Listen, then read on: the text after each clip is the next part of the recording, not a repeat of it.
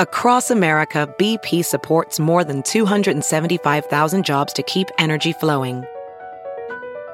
Jobs like building grid-scale solar energy in Ohio and producing gas with fewer operational emissions in Texas.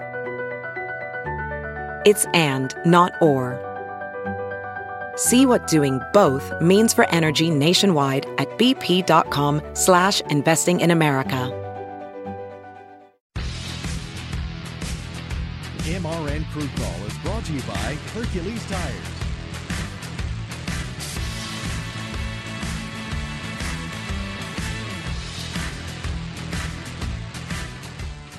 Hi, everybody. Welcome to MRN Crew Call. My name is Dylan Welch. Great show lined up for you today. We'll be talking with the Vice President of Racing Development for NASCAR, Ben Kennedy, about the upcoming debut of the Daytona Road Course on the NASCAR schedule coming up this weekend. We'll chat with Ben in just a moment.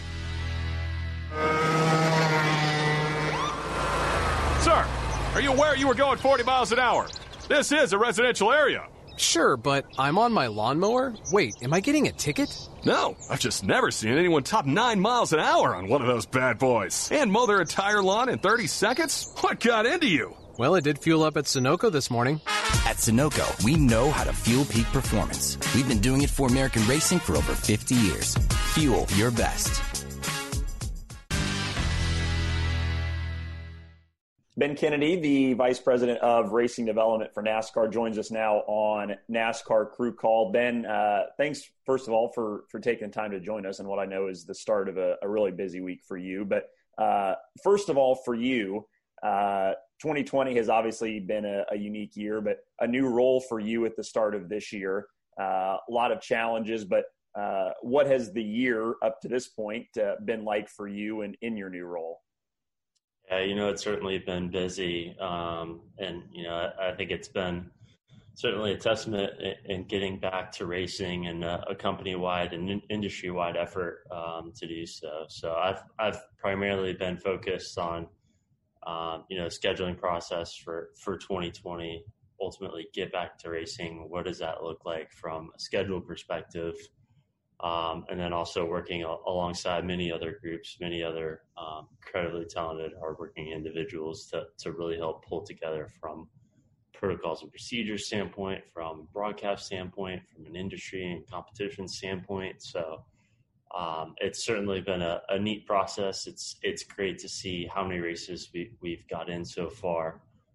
Great to see fans back in the stands at a handful of races and, ultimately some really good racing this year too.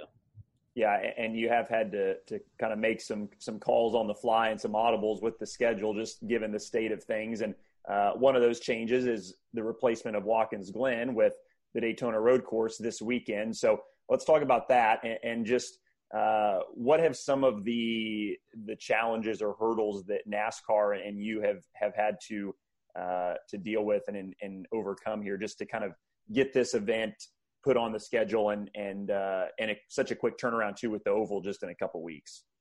Sure. Yeah, no, definitely. And, from really its inception just a couple of months ago when this came kind of to the forefront that we'd be going to the road course here, I think the biggest thing that came to mind was just being able to execute that from a track standpoint. So, we've had a ton of races here at Daytona on the road course, from the Rolex 24 Hour to the Superbikes and a number of other events, but we've never had, a stock car race on the road course here at Daytona. So it really went into a testament to Steve O'Donnell and John Probst and the entire competition and R&D department up in Concord of how do we make sure that we put this all together, not only that it's a safe course and we're checking all the boxes there, but that it's also a competitive environment as well. So yeah, I think they certainly went to work in compiling a lot of the data, a lot of the information, working with the teams and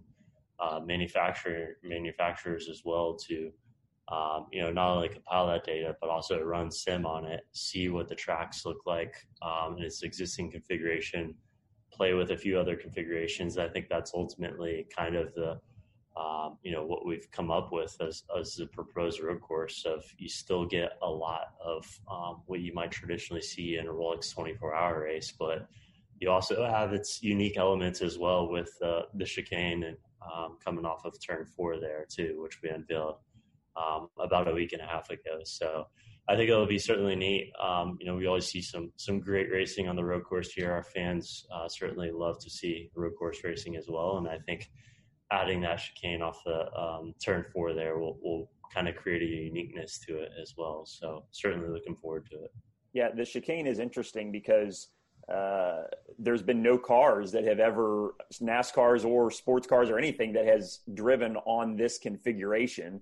So how did you guys go about designing that without the ability to test any sort of car on it?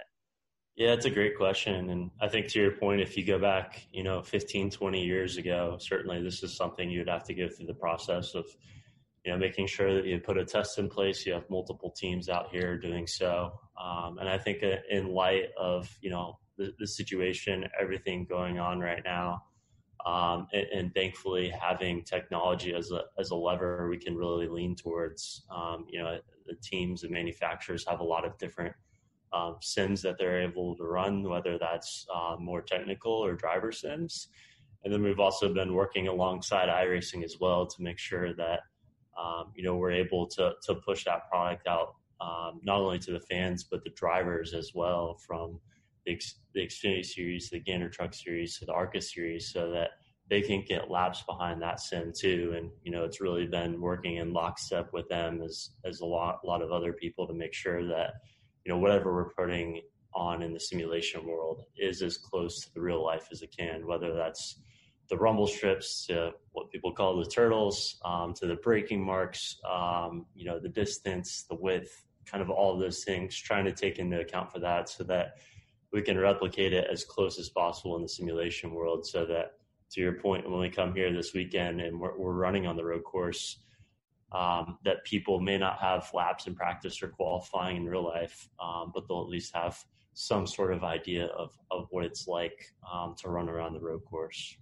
How valuable and even reassuring, kind of on behalf of NASCAR, is that just to know that, yes, there's not going to be any real laps turned before the weekend, but you're not throwing these guys, completely into the deep end without any sort of experience. They have options and the ability to still get some laps before they get there this weekend.